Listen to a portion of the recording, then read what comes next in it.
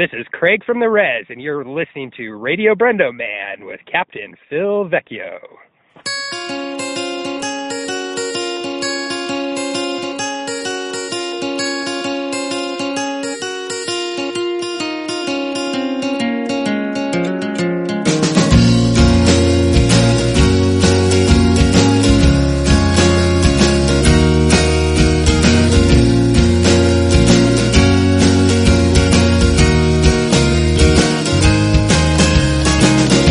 Hello and welcome to another episode of Radio Brendo Man.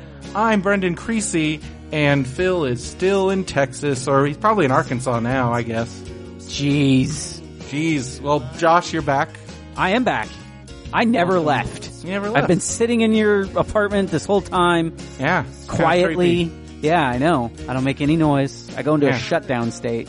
Yeah, I didn't even have to put out, like, water or anything. Nope. You were just like, I'm good. And then podcast, I perk right back up, ready to go. You're like the, I don't know his actual name, but he's Bill in Harry Potter, the robot in Black Mirror. When she, like, has to tell him to, like, close his eyes. That's Donald, he was in, he was in Ex Machina, and he was in Force Awakens. That's right. Because he was in Force. Because I was like, oh, Weasley's in Force Awakens. Yeah, he was Nux. I'm that kind of robot, totally. Dude, Black Mirror is crazy. Oh my gosh! So you've been talking about this forever. Kevin Smith actually basically told the whole first episode, and just hearing him talk about it, I was like, I need to watch this show. This sounds completely insane. Yes. And because that first episode is nuts, especially what happened afterwards when those pictures of Tony Blair. Or no, it was David Cameron. Tony Blair's a cool guy. Yeah. David Cameron potentially put his penis in a pig's mouth. Which a dead pig, but part of this first episode. Yeah. Oh my gosh. So Black Mirror is like, it's like the, Twilight Zone for technology? It is modern day Twilight Zone. Because I feel like this is the kind of stuff that if Rod Serling were still alive, he would be writing about. And it's specifically very much the exact same, tone and fears today that Twilight Zone was back then. Covering. Twilight Zone, when you watch the episode with... half of them are about post-apocalyptic scenarios. Yeah, Meredith Burgess losing his glasses and he can't look at his dirty mags anymore. This is just a modern version of that. It's because at that time they were terrified of nuclear war. Yeah. Like everything the Twilight Zone... That's why Twilight Zone is sometimes you watch it and you're like, oh, this is... some of these are amazing. Some of these are still great. But some of them are a little hokey. It's because they were afraid of things that we're not afraid of anymore. Yeah. But Black Mirror is like, yo, I'm gonna hit you with what we are totally afraid of right now. And it like some prophetic freaking episodes. Like when I texted you, I was watching the Waldo episode, which basically predicted the Donald Trump campaign 3 years before it happened. Yeah, that Waldo episode, I initially was kind of like, I feel like that's kind of weak. And that was when I watched it back before it turned into reality. Yeah, and now you watch it and you're like, oh my God. I'm like, God, I should have been way more scared of this. Yeah. The episode with Haley Atwell. Yeah, so the synthetic... Yeah, I forget I think it's called like I'll Be Right Back or something like that. And then, cause like the whole idea that they can...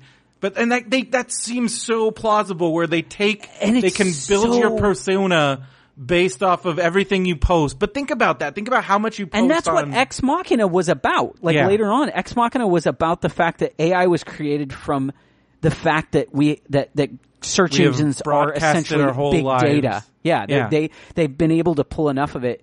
But the thing about I'll Be Right Back is that it's heartbreaking. Oh my God. Because the idea of like, we both know what loss is. Yeah. And the idea of like, hey, of that. You could just get rid of loss you can have the person back, but it's not really them. Yeah. But like everybody, like we would do it, but would we be happy? And like, exactly. It gets into that thing of like, can you ever be happy? After that's happened. And maybe the answer is like, maybe never fully, Some of those episodes you can put it up in your attic and look at it every once in a while. Yeah. Oh my God. White Bear. White Bear is insane. That came out of nowhere. And, the whole, cause you spend that whole time I'm like, what is happening? What is this? And then when this is terrifying. Oh my God. And that's the first, cause it starts off kind of like The Purge. Yeah. Yeah. Well, it's also creepy. What is this world? What's happened? Why are these, you feel terrible for these people? And you're right there in this situation. And then it spins it on its head completely. And it's when you think of that style of justice and punishment, that's terrifying. And especially in this era of internet mob justice and all that stuff. And people sometimes mock me for being really freaked out about that stuff. And I'm like, no, this...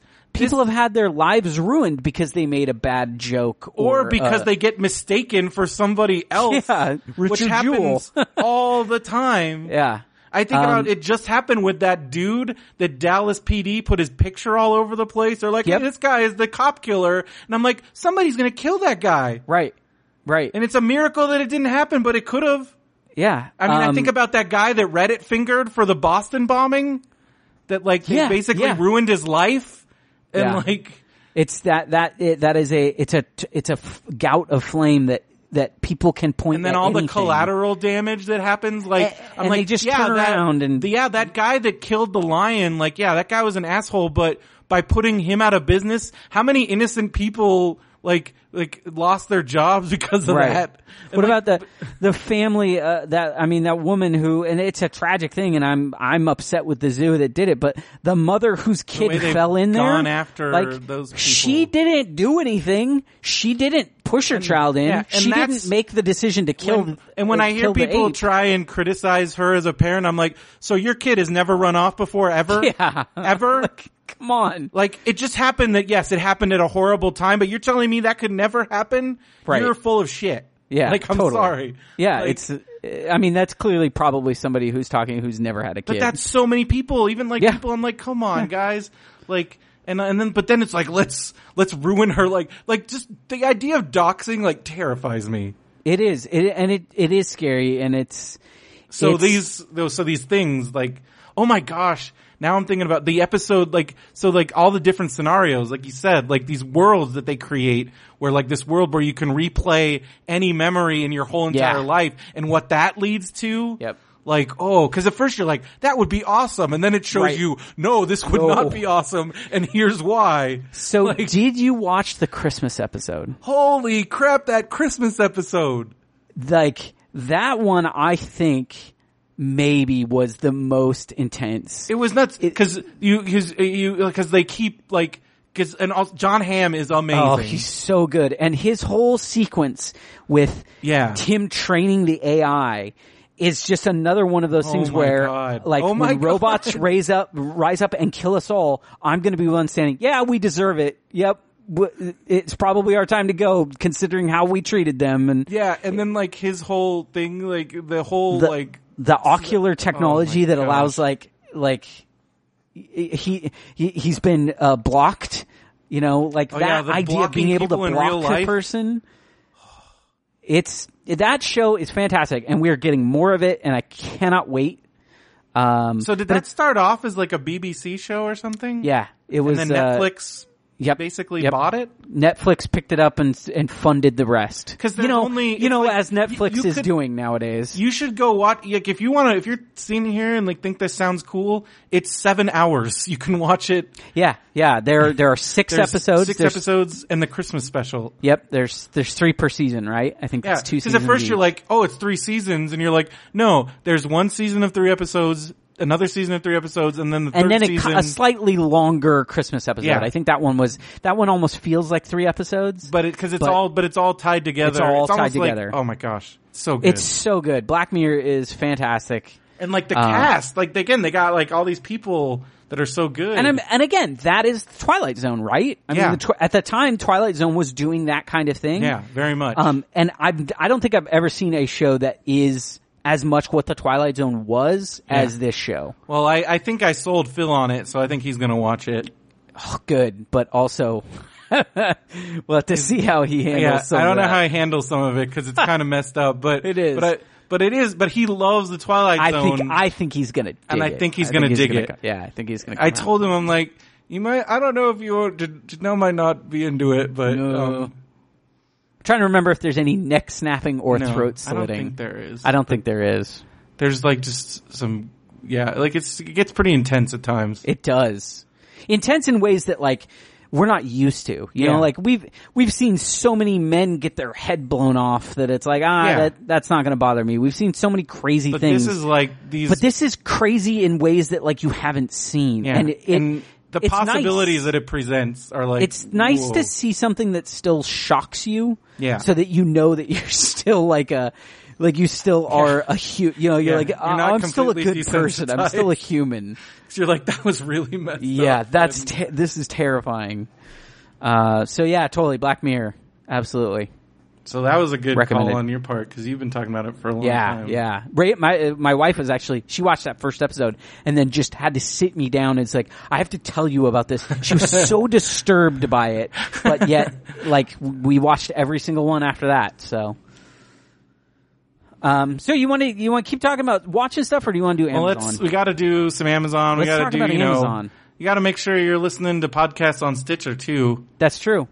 Thumbs up and go to Radio Brendo. Click the Stitcher link. A lot of the Benview stuff is on there. Yeah, a lot of it, and a lot of other stuff.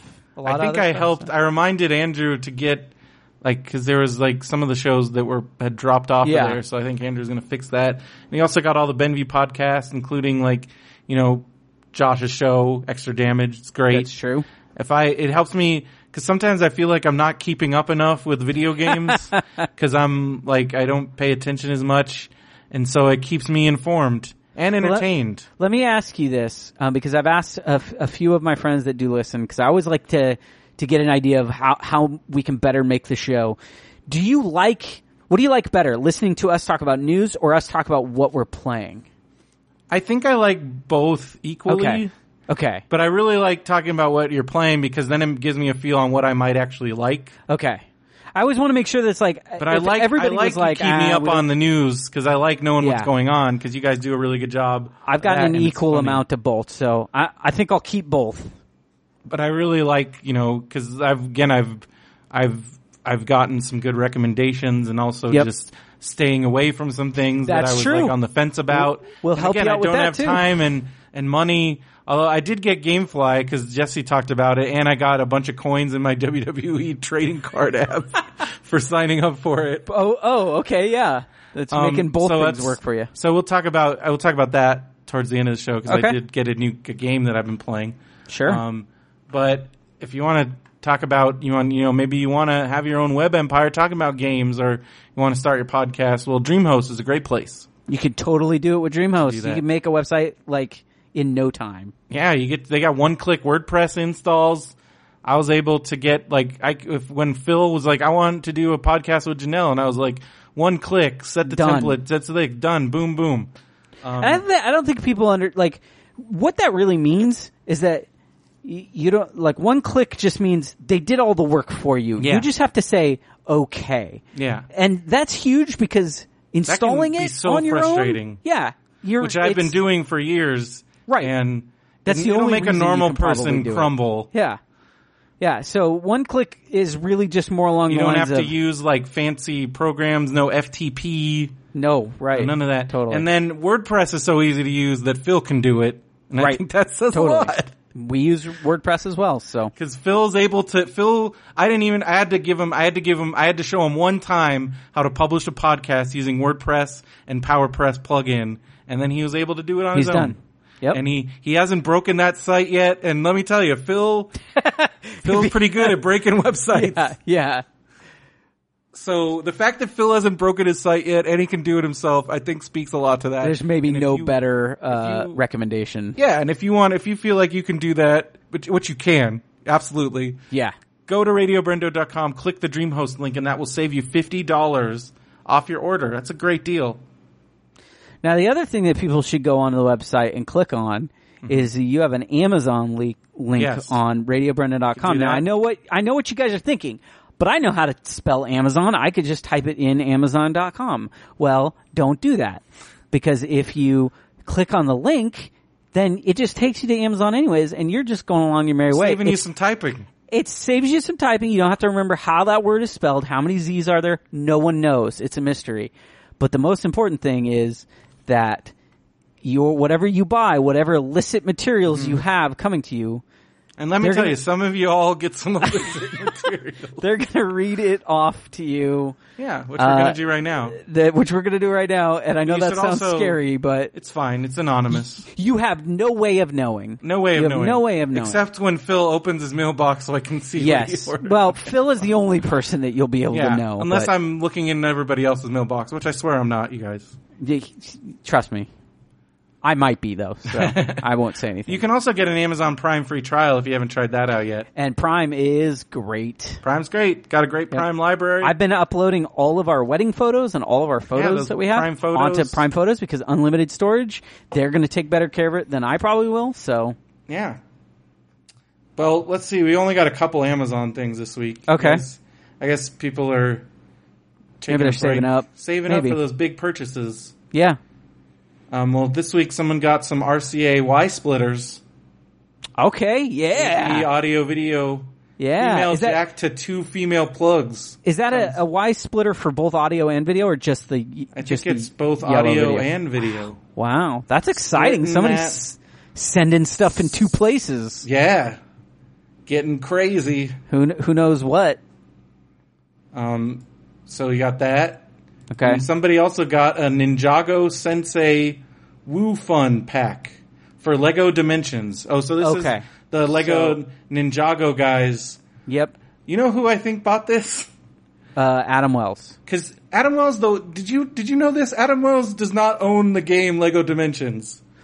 I think I knew that. Yes, he just buys the figures. No. I think he has the game now because he's platinumed. Okay. He's been playing it on PlayStation. Okay, but I think he for a while bought it. He was just buying the figures because they looked cool on a shelf. Yep, and they're essentially Legos. So every person that's ever bought Legos that weren't part of this game were doing the same thing. So they do look cool. Yeah. So he got those guys. I met Adam Wells. Do you know that? Yeah, I met him live in person. I didn't get to meet him. I was gone that weekend. Yeah, I remember you. And they were really in and out. Like they had very little time. Well, it was his girlfriend was there for her reunion. Adam wanted to go to Disneyland. Yep. Didn't he go to Disneyland while she was at her reunion? Yeah. She was busy. She had other things to do. But I will say this about Adam: that man is tall. Yeah. Didn't expect him to be so tall. What are we talking? Like taller than me? I think he's about your height. Maybe not. But I mean, 6'2", I've known you for a long. Yeah, he was much taller than me, and his fiance is fabulous. Just a awesome person. I liked talking to her even more than I like talking to Adam. So, well, that's cool. Yeah, it was really good. Because he hung out with you and he hung out with Derek. I think he did. He hung out with Derek. Did he? Yeah. Yeah, I think so. I think he was up around that area. Yeah, because they were up in LA also. Yeah. So, but yeah, good people. And he so I bet he did buy that. I was not able to get, because Adam wanted he wanted me to get him a minifig that they were giving out for Lego Dimensions at Comic-Con. Yeah. And originally they had said it was going to be at the booth. Then they said it was going to be at their panel. And then they just had a line where you could get the minifig, except the line went like the entire convention center.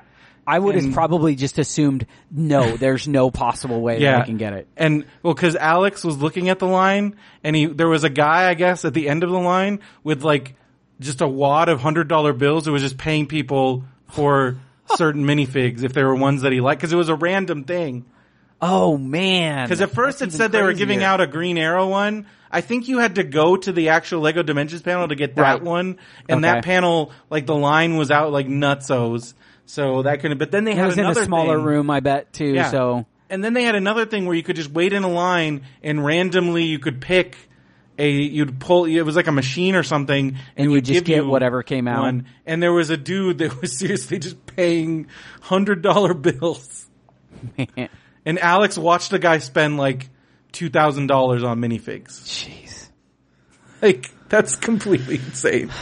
That was like I told the story this year about when I was at it was before this year was the last Marvel panel I went to. It was the Spider-Man 3 panel. I was in there for Hall H. Wow. This was back when you could just get in. It was also back when that movie was probably going to be good. Yeah. Or we were all excited coming off of Spider-Man 2. And so I got in, and then they gave out hats at the end, and I think this is why they started the ticket system, was this particular giveaway, because there were people standing around outside, because they gave them to us as you were leaving Hall H, because it was like the last panel of the night, and as we were leaving, and then there's people outside, and it just became complete chaos when these other people outside saw that they were giving out these Spider-Man 3 hats, and it was just crazy. Oh, man. I saw fights break out, and all it was it had the 3 on it and like the spider. Right. And so I grab a hat from like a dude with like a box of hats, and this guy's like, "Oh, you got the last one." And then somebody tries to wrench it out of my hands. Oh, and I had to I was doing the NBA Jam, throwing elbows around.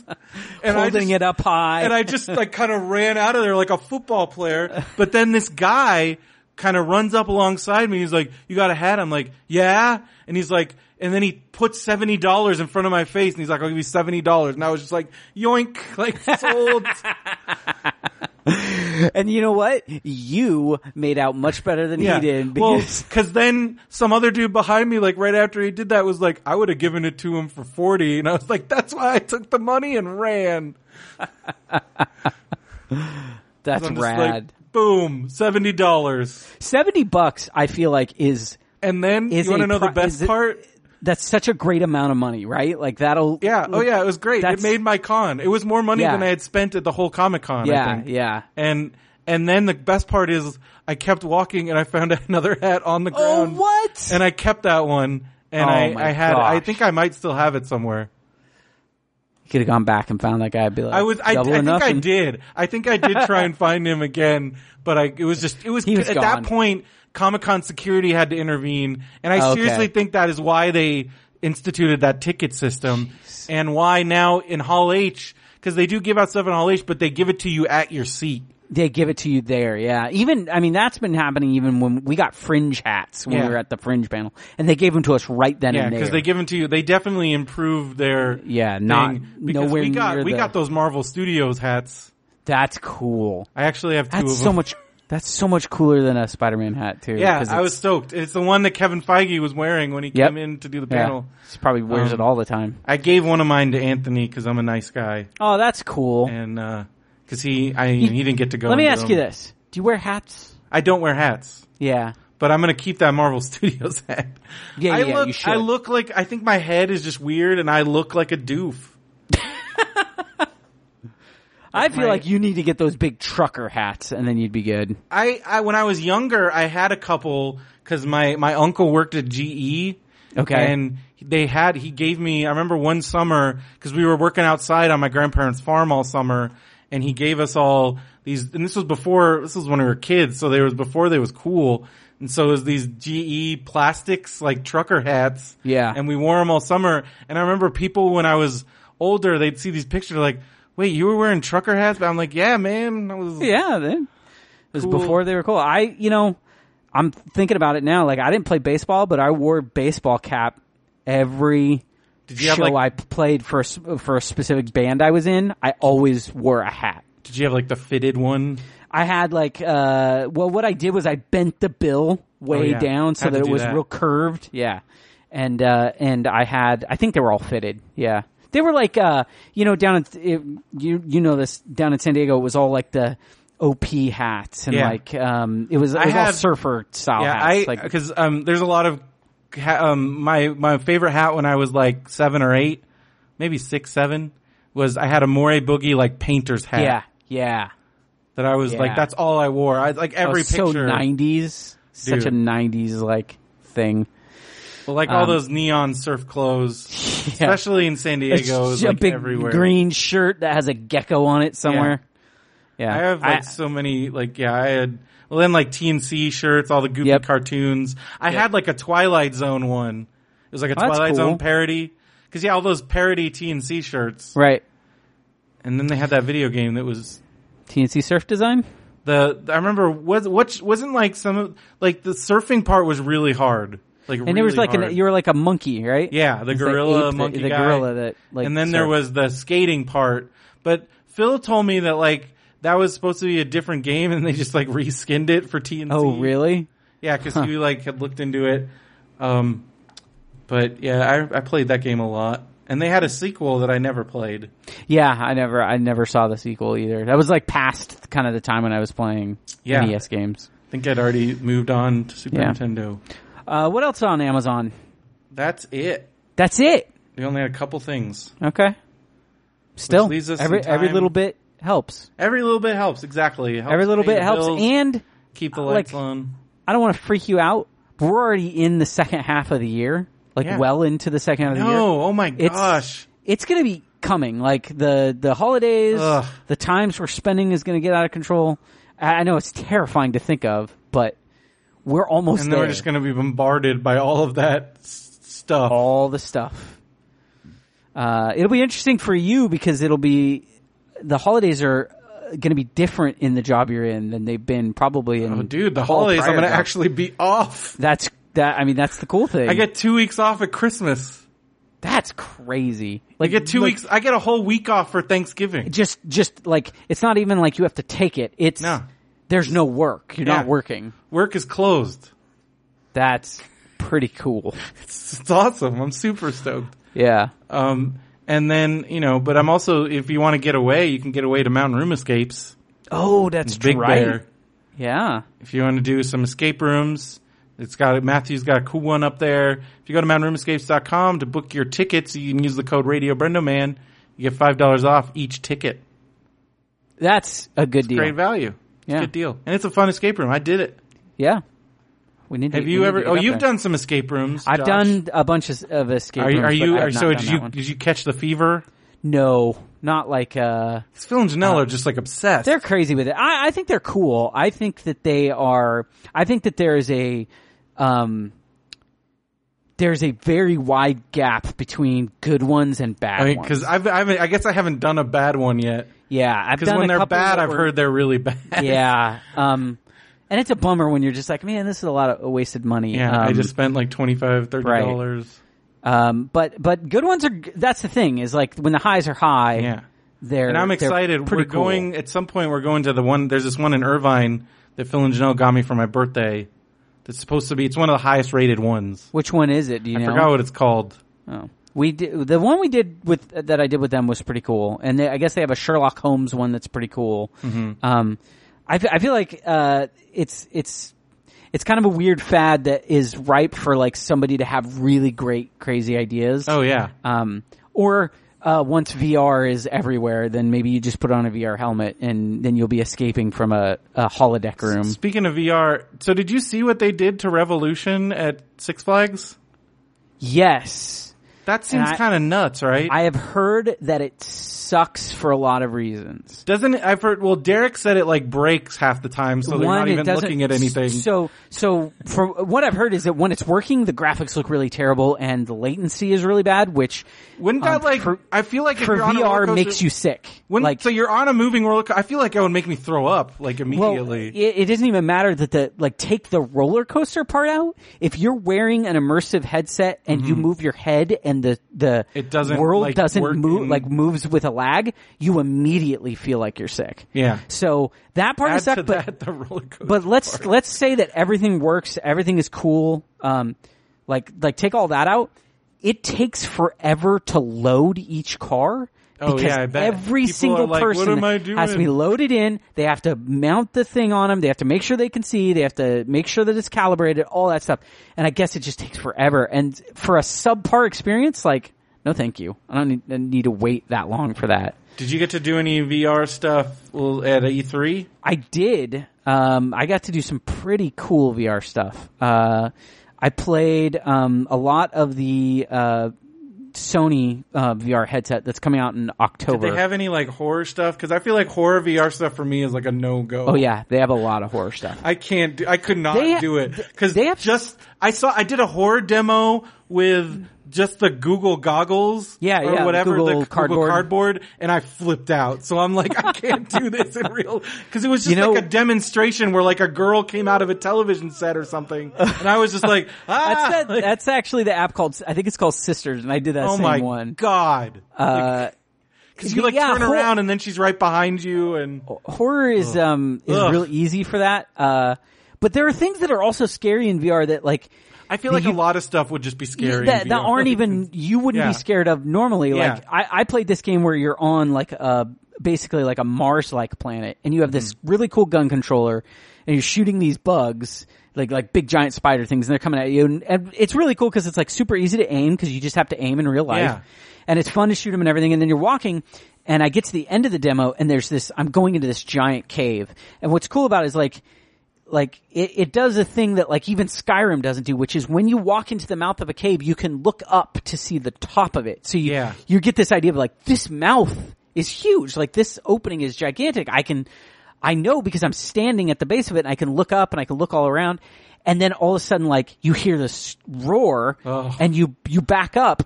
And you see, and this is like right when the demo ends, so it's like a bummer that it didn't go, but this giant spider comes out, and it's the size of the mouth of the cave.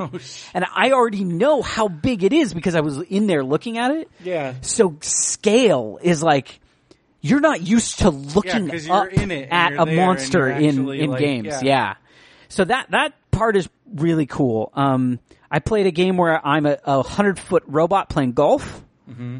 That's pretty fun. That game is called 100-Foot Robot Golf.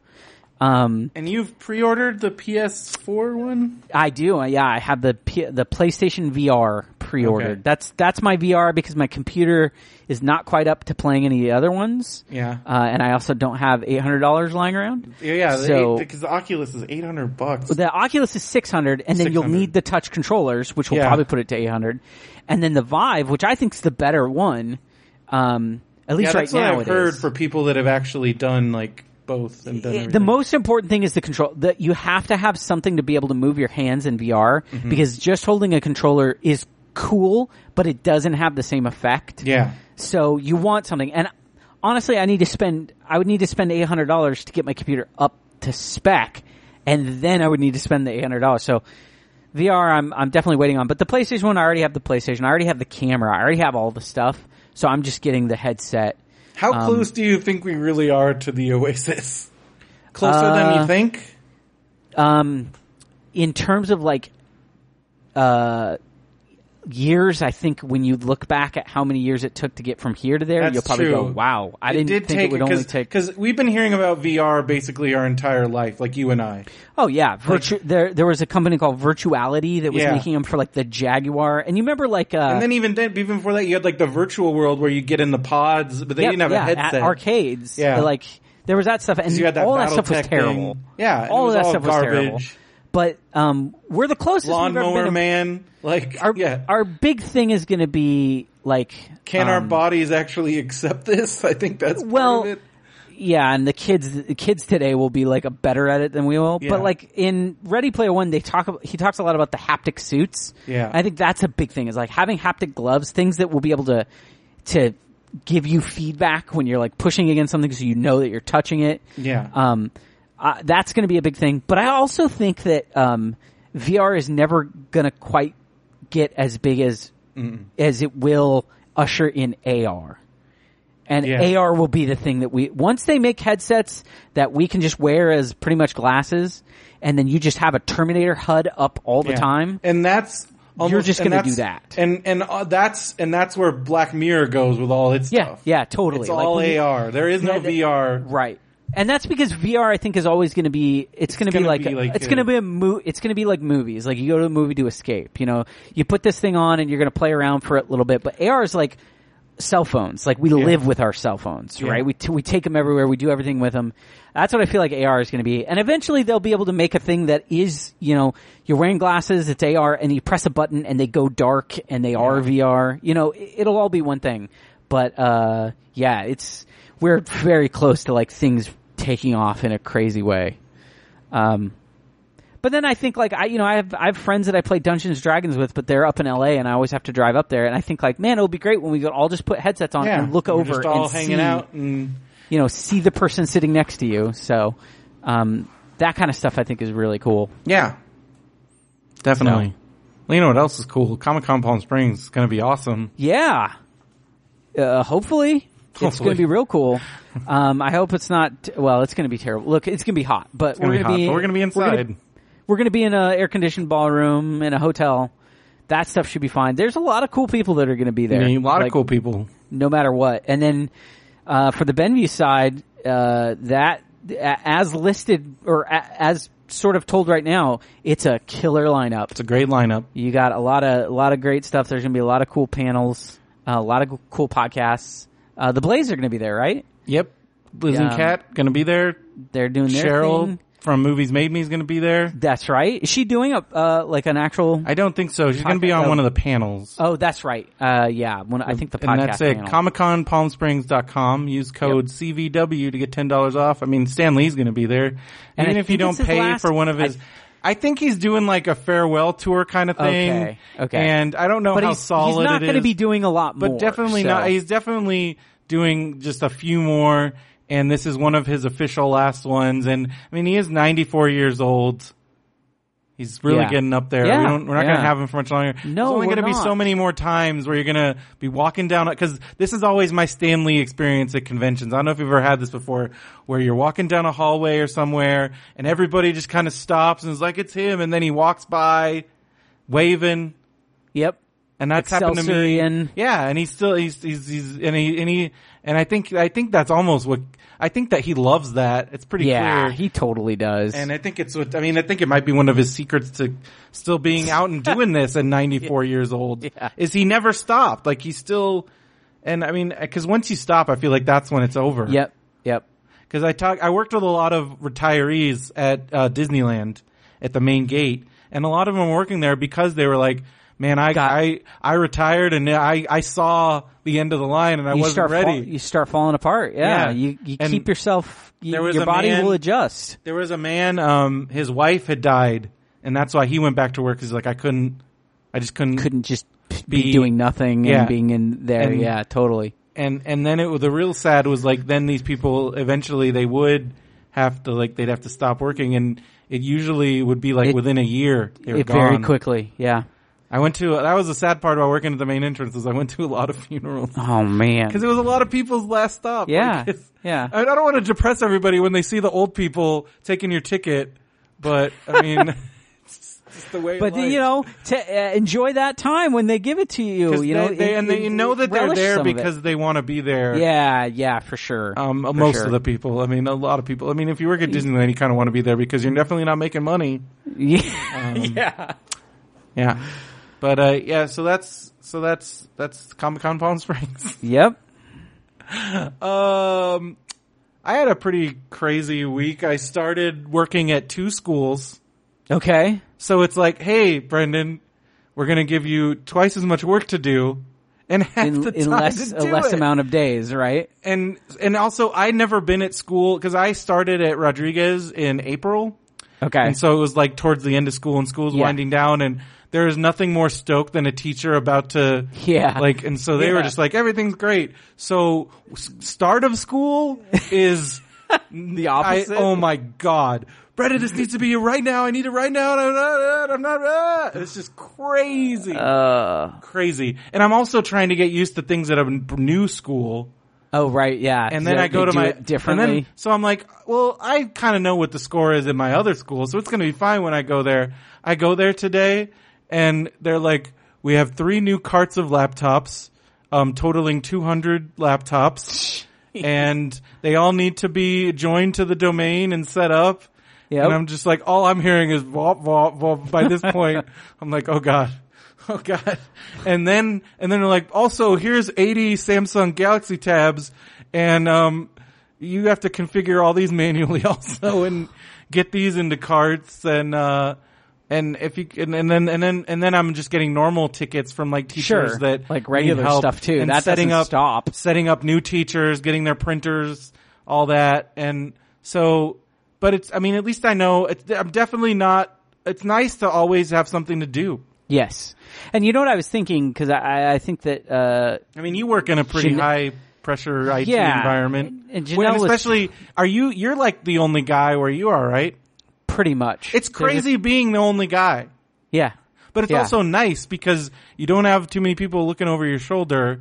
No. And you don't have people telling you, here's where you totally effed up. No. And we have there's a couple of people that, like, at my work that, like, they're kind of lower positions, and the executives are always kind of talking about, like, man, I don't even know what that person does. Yeah. Like, they're wasting time. They should be working hard or whatever. And then they never say that to me because I would unleash a fury the fact that they've never seen before. Because that's the thing. That's the thing. Like, I don't think you even know what I could do to this place. But they're also smart because they're just like, I know that I don't even want to know all the stuff that he has to do. So I'm happy that happens. But the one thing I was thinking about, because I think that the Vecchios, we hung out with them and they mentioned, like, oh, I think, Brendan might be getting, I think it was before, he was like, oh yeah, he might be working at another school. And I thought, well, that sounds crappy, but I think the upshot is, that's job security. Oh yeah. Because if you were just working for the one school, and if they ever got to a point where, like, hey, you know what, actually things are moving pretty well, we don't need you as much, it's like, oh man, now, there's always that fear. Yeah. But now that you're in, like, two places, it can only get to a point where you can say, hey, I am literally not enough. You're going to need another person. And already, like, the people at at both schools are like, oh my gosh, I can't wait to, like, I'm so glad that you're here. Like, oh gosh, because it's so crazy. So at least I got that. That's going. Good for you. Yeah. It's good for you. And also, again, like, it feels a lot better now, like, because I'm helping teachers teach kids instead of I'm helping this company. Somebody, like, make a bottom line. Yeah, and I'm getting treated like, whereas here, they appreciate everything I do. I get told I'm awesome, like, 10 times a day. They give me treats. They give me, like, food, and you know what? You know that very clearly that the school year has a beginning and an end, and it has a beginning and an end, but it also has, like, a curve, right? Oh yeah. So this is the worst part. But then you're going to get to break, where everyone's going to be like, oh, it's break, nobody cares anymore, and then you're going to come back, and then it's going to be that downward slope again, where it's just like, oh, we're skating we're skating towards the summer, So. At least that part, has a duration. And it's helped me keep me occupied, because when I first got, like, cause I went to Comic-Con and then I had Monday off. Like, I came back here from San Diego on Monday, and I didn't come to work until Tuesday. And then that first Tuesday, Wednesday at work before I went over to the second school, and things were crazy. But when I was just back at Rodriguez, and I didn't have that much to do because we hadn't gotten 300 computers yet. Right. And I'm, like, working on stuff. I'm formatting Macs, and I really had the post Comic-Con depression. Yeah. Bad. Because Comic-Con is just so much fun. Also because I'm around all my friends that I don't get to see all the time. Right. And there are people that I only see at Comic-Con. Right. And then there's people like the Benview guys where I don't get to see them that much, and definitely not for, like, 4 days in a row. Right. And I'm hanging out with Derek and Benson and Lindy and Phil and seeing everybody, and then it's like, oh no, back to normal life, and don't see anybody and don't talk to anybody, and just kind of, So getting back to work really helped me kind of, all right, let's get back into the groove. Get back in here. And then it also provided money, because on Thursday, so there's this, I talk about it more on MBWS, which is my wrestling podcast. Right. MBWSpod.com. But so there's this indie wrestling group based out of Reseda. They're basically running the best non-WWE shows in the entire world in a 400-seat Elks Lodge in Reseda. Huh. And is this Bola? Yeah, Battle Los Angeles. Now that's their event, right? Yeah, like that's event, it's their biggest event of the year. That's their WrestleMania. Yeah, it's a 3-night tournament, and so it's 3 shows: Friday, Saturday, Sunday. They brought in even more wrestlers this year from all over the world. They brought in a bunch of ex-WWE guys, like this guy Cody Rhodes. It's one of his first non-WWE performances. So it's very exciting. They brought in a bunch of Lucha Underground guys. They brought in one of my favorite wrestlers from Japan, who I've been watching since I was a kid, Jushin Thunder Liger. He is a wrestling anime character. He has a comic. He's great. His theme song is amazing. He's a wrestling anime character. It's great. And I love him. I got to meet him a couple years ago at WrestleCon, and it was. Does he power up like in anime? He does fun goofy stuff. He's pretty great. He has like this crazy mask with like fake hair and like horns on it. Yep. And that all sounds like it tracks. He's the best, and he's been wrestling forever, and he's still going. He's like in his 50s, but he's still great. Crazy. Yeah, he's still great. Like, because he was smart enough that when he started getting older, he adapted his style a little bit and started doing a little less of the crazy stuff. So he's been able to keep his career going. Yeah. So I'm super excited. But getting tickets to this because that's what I've heard is that like every time I would see that you were like I have tried to get tickets. Last year for Bola, I had to ask friends. Right. And that's because you tried to get them and just They sell out in 1 minute. 1 minute. Jeez. I mean, there's not that many tickets, right? Yeah, there's 400 tickets. Yeah. Not even, because I know they have like their comps. Sure. That they claim that they don't have, but there are certain people that are always there that I know. I have verified that there are some comps. Not as many as people would think. Right. But they would probably section off 30 or 40. Yeah, if that. So those tickets are hard to get. They're the hot ticket, especially now that like it's become a cool thing to do even for non-wrestling fans. Right. So much to the chagrin of the hardcore wrestling community. There's the $1 million question is, did you get tickets? I got tickets. It was crazy. Did you get tickets for what night? All 3 nights. You got tickets to all 3 nights. I do not know how it happened. That's the 4 days with preview night. Yeah. Oh yeah. Like, it's the golden ticket. I got everything. That's the thing. And not even standing room, like general admission. It's not front row, but I'll have a seat. Sure. And that's all that matters because these shows are like 5 hours long. There's only 400 seats. There's probably very few bad seats. Yeah. Oh, there isn't because there's literally like 3 rows of seats and then it's the wall. And in the front row, you are touching the ring. Right. So crazy. Like, it's nuts. When is that? It is September. It's the first weekend in September. Okay. I'm so excited because basically this time it took 6 minutes for tickets to sell out, but that was because the site was down for 5 minutes. Because the tickets went on sale at 8:00. Precisely. The site started crashing at 7:50. Okay, yep. So I'm like, that's normally how it goes. And I'm like, okay, here's what's going to happen. People are going to give up, so I'm just going to keep refreshing. So I refreshed for 10 minutes, and then it was still crashing, and I'm like, oh, this is done. I'm done. I was waiting for it to refresh and show sold out on the PayPal buttons, but instead I hit refresh, and those PayPal buttons pop up. So basically, you snuck in. I clicked all 3. And so all 3 of them popped up in my cart in once. So, cause it just kept the same cart page open. And then you're just scrambling to check out. Check out, please check out.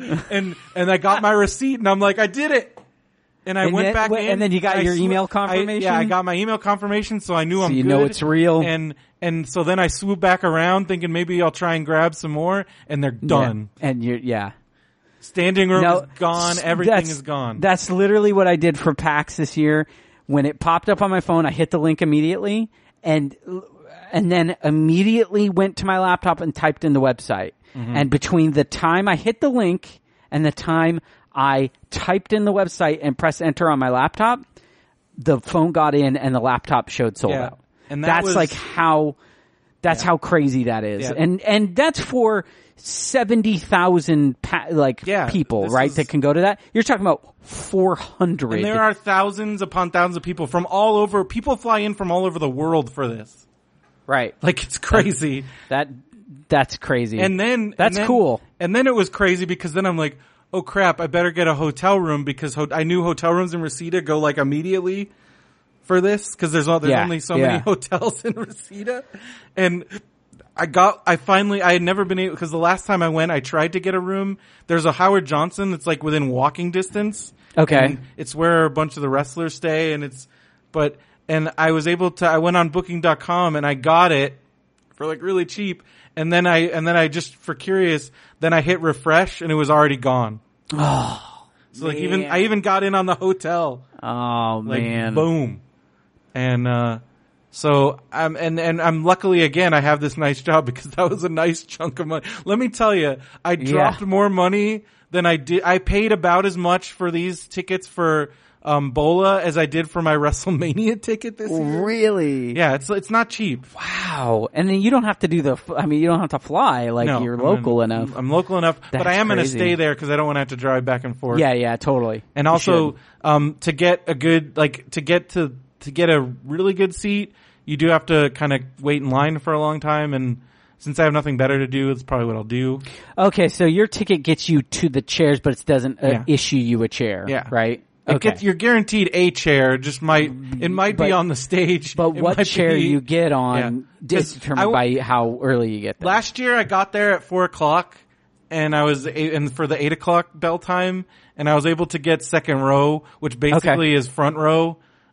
Because if you're in front row, you're going to be standing half the time because again, you're like right on the apron and guys go flying everywhere. Some guy's going to fly into you. Yeah. And so it's basically front row. And the Friday, I probably will get there, because Friday I'm going to go straight from work. So I probably won't get there.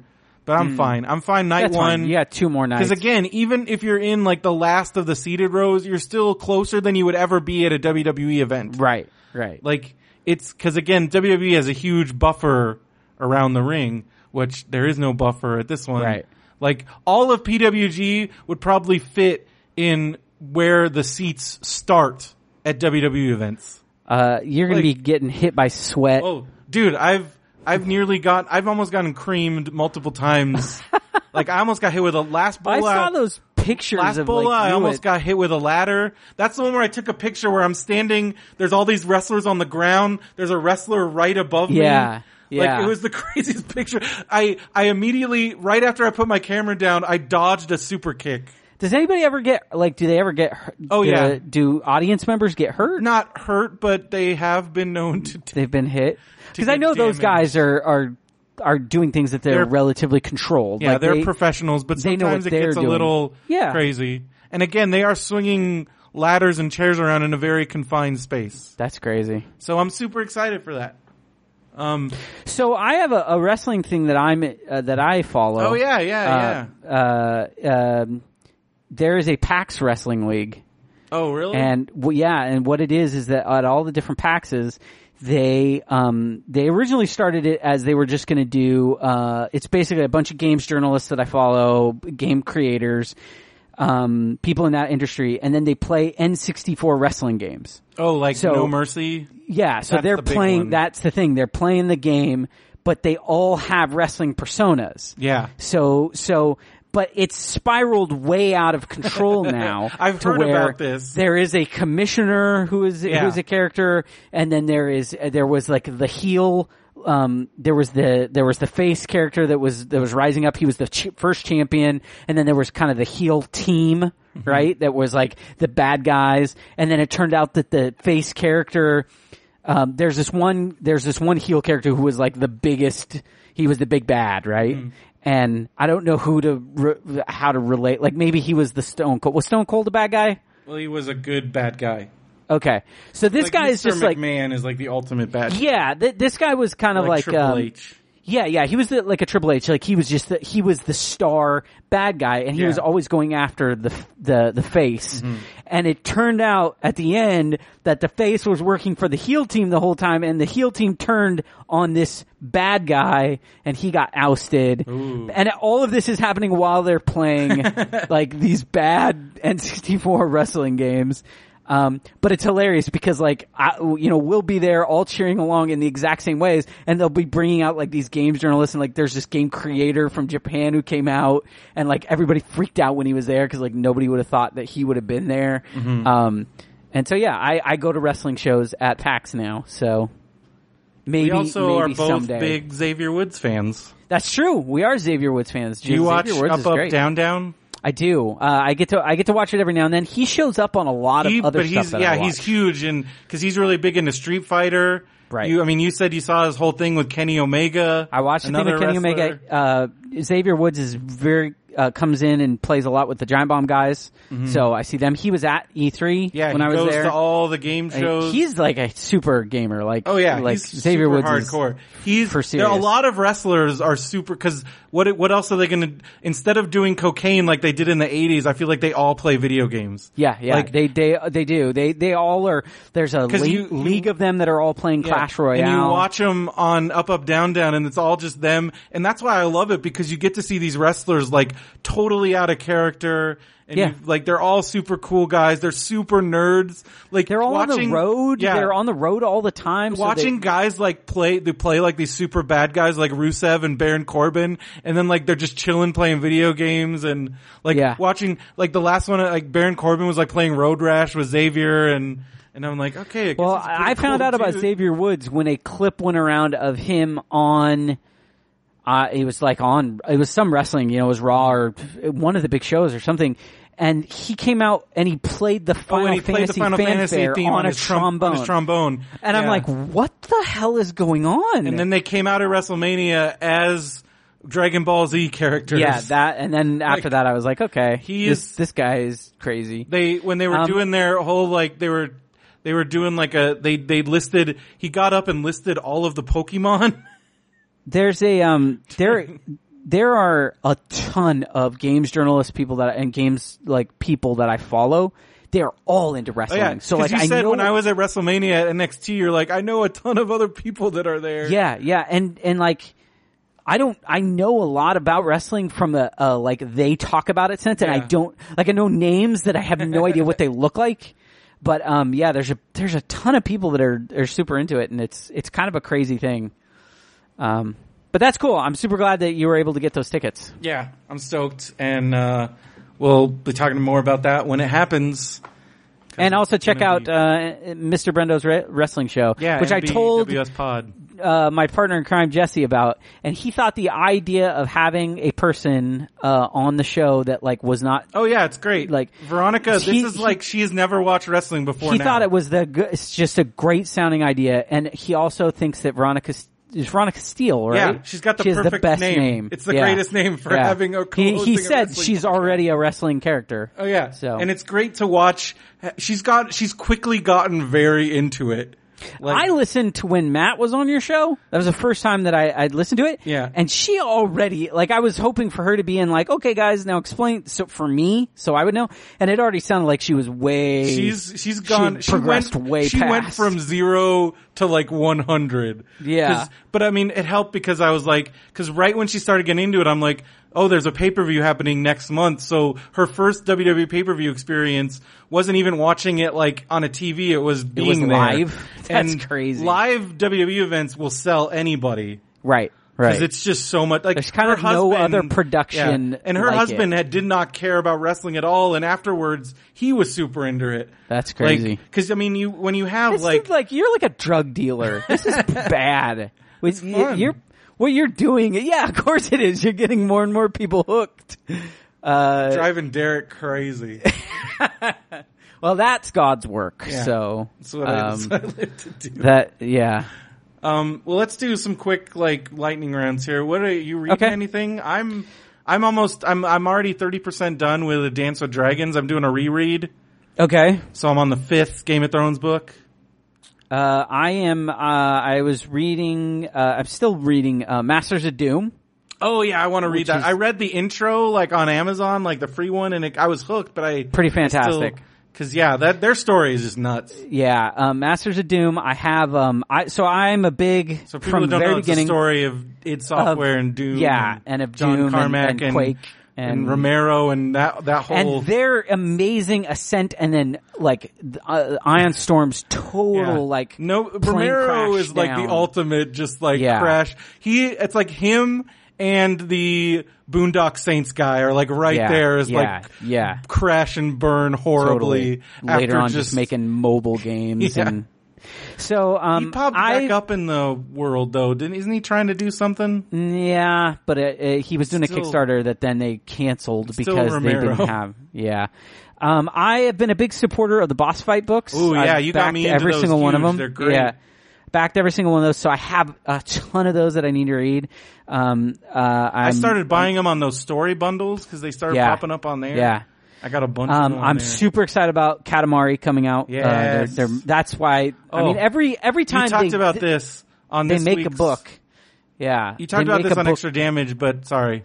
But I have to, the Katamari clicker game is terrible. It's really bad. I was so upset because I'm like, how do you mess this up? I mean, I was hoping. I was so excited for a Katamari clicker game.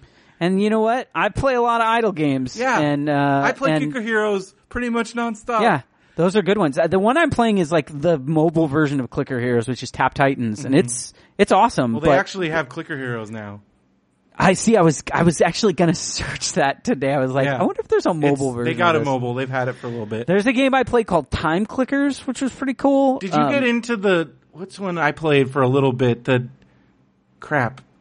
was about money. Adventure Capitalist? Yes. I haven't played Adventure Capitalist. I got way into that, but then I was like, I think I'm done. Yeah. It was too much. They got a political one now, that you can play that's like Tap Politics or something. I just feel like Katamari, just roll shit up and get bigger and... You know what though? Katamari maybe only works when it's Katamari, you know? Maybe that's the thing. Maybe that is the thing. You actually got to meet the guy, which I'm still so jealous.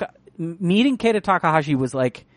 That was your thing. That was my thing. I'm trying to think of somebody else that like if I met I would be like as struck, because Katamari Damacy is like my top 3 favorite game of all. Like it's in my top 3. I don't know what the order is exactly. I love it, and also I mean to just again to speak to its power, it got Phil to buy a PlayStation 2, which if you know Phil, that's pretty crazy. Yeah.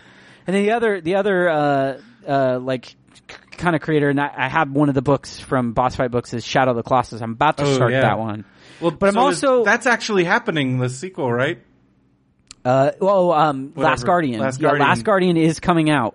We'll have to see how it is. Phil and I talked about it because we're like, because I'm like I feel like now, because we were talking about it was entering Duke Nukem Forever territory. That game was announced in 2007? Yeah, something like that. Something like that, a long time ago. And now I'm like, I feel like, I don't know. Is anything going to be able to live up to what we've I don't know. But Ueda is... I'll play it. I'll give it a shot and see how it is. I don't know if it'll quite hit but his design I think could come through. So everything about the character and the world and everything is there. I just wonder if it's going to feel like a 10-year-old game when you're actually playing it. You know, games have come a long way in 10 years. Which is pretty much what happened to Duke Nukem Forever. Totally. Duke Nukem Forever. But what's crazy is I'm writing a review for it right now. I'm super late on it, but I get it in because the magazine I write for takes forever. You're writing for a magazine? I do. I write game reviews for a magazine. That's how I went to E3. What magazine? The magazine's called Ruckus Mag. It's RUKUS. We only have we have 2 game reviews a month. It's mainly like a girl bikini and car magazine. Okay. But we have a little game section in it. So, it got me to E3. That's awesome.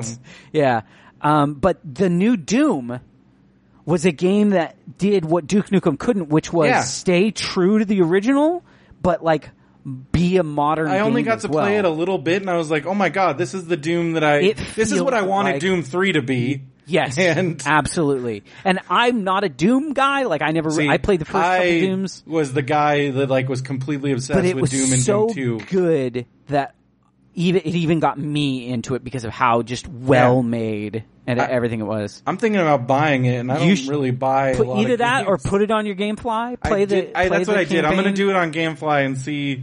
Yeah, because you should play that campaign. It's fantastic, and it's a really great playing game. But I want to make my impassioned plea for reading. Mm-hmm. It's coming up to Halloween, or we'll be getting close to it, right? Mm-hmm. And every year I read it, and I want everyone to read it. John Dies at the End. It is one of my favorite books of all time. Don't watch the movie. Read the book. It's so good. Somebody came in and isn't muted. It's Zach Eastman. Zach Eastman's here. He's gonna get us.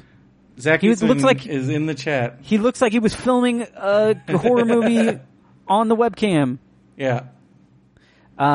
Yes. John dies at the end. It's one of my favorite novels ever. I watched the movie and I loved it. I haven't read the book. The book is so much better. The book is so good. There's so many things. It really is like a modern. Because I remember you and Ish were reading it when it came out, and then wasn't that second one called "This Book Is Full of Spiders"? Yeah. And I love that guy because he writes for Cracked. It's David Wong. He is I think he's the editor-in-chief of Cracked. Yeah. David Wong is what's crazy is he's us. Like, he grew up with the same internet. Like, he grew up in the same, like, sensibilities. He knows all the things that we know when we see things. And then he wrote a horror story with all of that in mind. And it's really fantastic.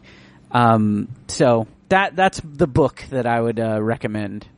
Well, it's on my list of things to read. I just have so many. Read it for Halloween this year. I think I'll do that. It's a good. I know I'm going to read Harry Potter in like 2 days probably, and since it's just a script, so you won't be able to stop. Yeah, and I mean, however long the play is, I mean that's probably how long it'll take me to read it. And, right. But it's both parts, so they haven't performed the second part yet. Right. That's going to be so nuts when it comes here. Like.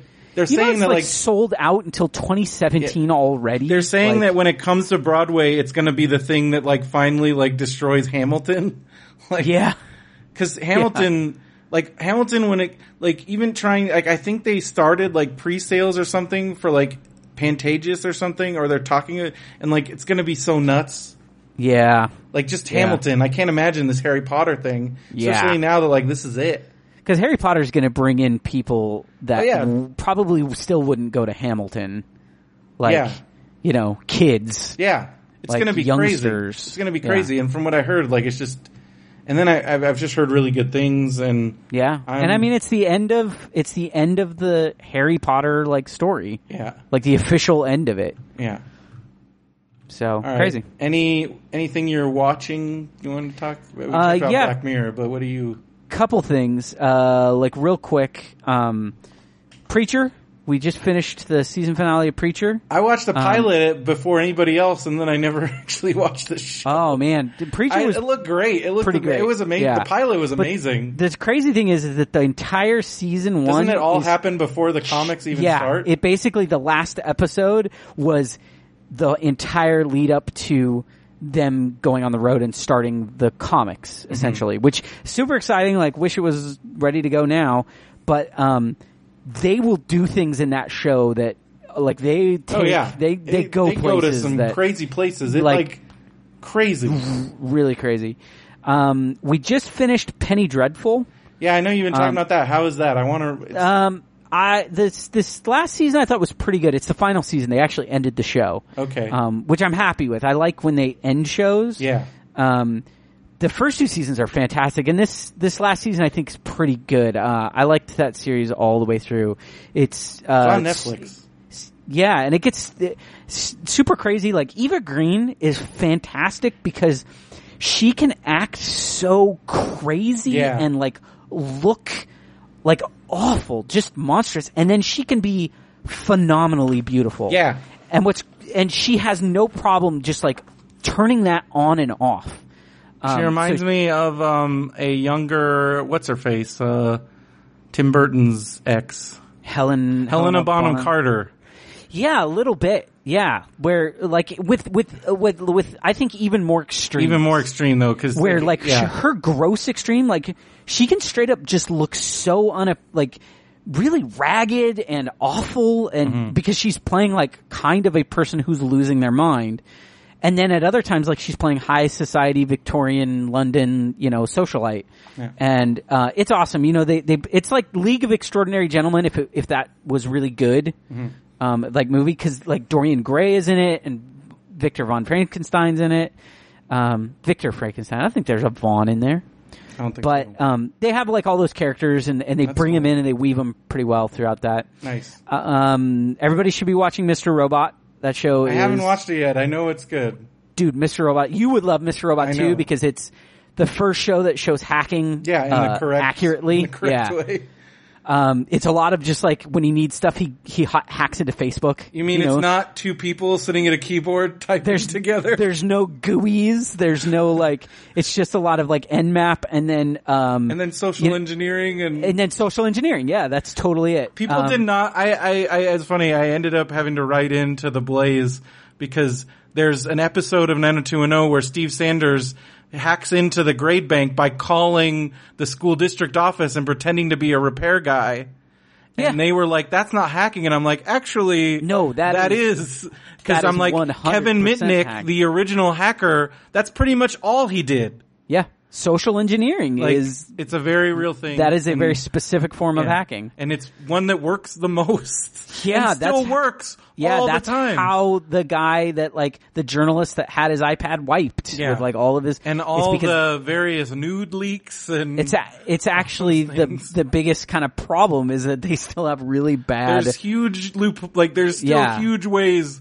Like if again, like I'm calling a good in person, with the last four digits of somebody's card, especially having worked tech support for so long. Yeah, totally. I feel like I could call in and I would know what to say and how to like trying to get. But I'm not an evil person, right? Totally. But it's still pretty easy to do.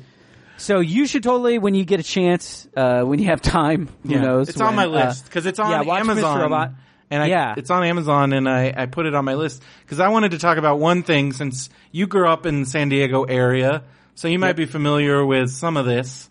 But I watched a documentary on Amazon Prime called It's Gonna Blow, San Diego's Music Underground 1986 to 1996. Yeah. And I'm sure you might have heard of some of these bands. Mostly it focuses on the bands that got signed to Interscope in the early 90s, which were Rocket from the Crypt, Drive Like Jehu. Yes, totally. And what was the other? 3 Mile Pilot. 3 Mile Pilot. Those were like the big three. And then the precursors to those bands, which were like in the 80s. So I didn't know that it was the main guy from Rocket from the Crypt was also the guitarist in Drive Like Jehu. Okay. And so I didn't know that either. Both of the bands got signed at the same time, but they basically couldn't put all their focus into both of them, so there'd be like, there'd be a Rocket year and then there'd be a Jehu year. Right. And then that's probably why they never really took off huge. They did get a big money and big contracts, but as they say at the end of the movie, when people not from San Diego think of San Diego, they think of two things, Blink-182 and Jewel. And that's pretty accurate. Right. But there's actually a lot of... But there's a ton of... Well, they also go into how Stone Temple Pilots said they were from San Diego because two of them were from there, but they all played in L.A. and there was a lot of resentment there. Right. Yeah. And some bands that I still really like. Pinback is one of my favorites. Yeah, Pinback. That's a San Diego band. I've seen them down in San Diego a bunch of times. What were some of your places that did you ever go to like Soma? I went to Soma I think right at the end when it got changed. Because now they moved to a totally new place. Yeah, I mean there was a point where Soma died even when I was still living down there, and then they changed it around and everything. Yeah, because I think I was at Soma during the glory, because it was the mid '90s, the height of NoFX and all those punk bands. Blink was still relatively unknown. They were known in San Diego, but not anywhere else. Yep. So this is right when Cheshire Cat came out. Yep. And then all those punk bands would come through. We get the Vandals, NoFX. I remember Phoenix TX was taking the Suicide Machines. Yep. Unwritten Law was from. Yeah, Unwritten Law. I remember going to some really awesome. Did you ever go to Canes? Yep. Canes was one of my favorite venues. Yeah. Because the sound was so good. Yeah. And then because I always thought the Soma, the sound was bad. The Soma was terrible, especially in the big room. And that wasn't the reason why you went to Soma. Yeah. But what I liked about Canes is when I went and I was seeing a band I really like, I'm like, oh man, it's going to sound good. Yeah. You know? And then, did you ever go to any shows at the World Beat Center? I don't think so. It was that round building with murals on it. It was near Balboa Park. Yeah. I've never actually been to a show. You know who I saw there? Who? Skankin' Pickle. I loved them. I was a huge... I remember Skanking Pickle. Yeah, dude. Skankin' Pickle and Scapone and some of those other bands.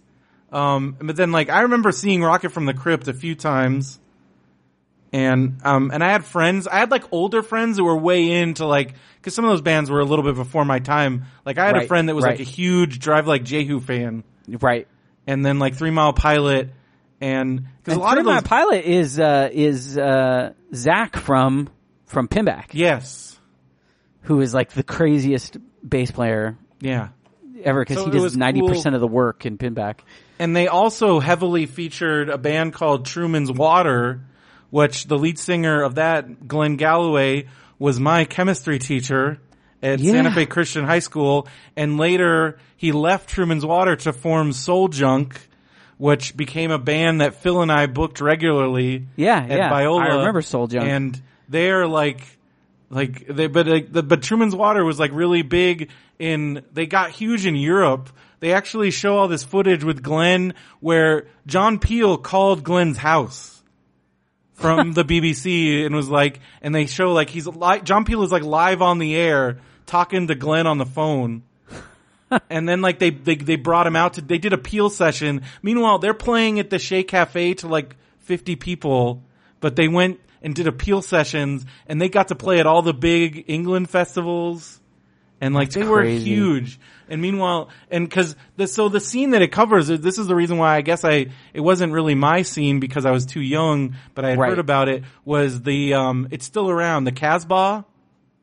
Yeah. Which was a 21 and up place, so I never got to go there. Right.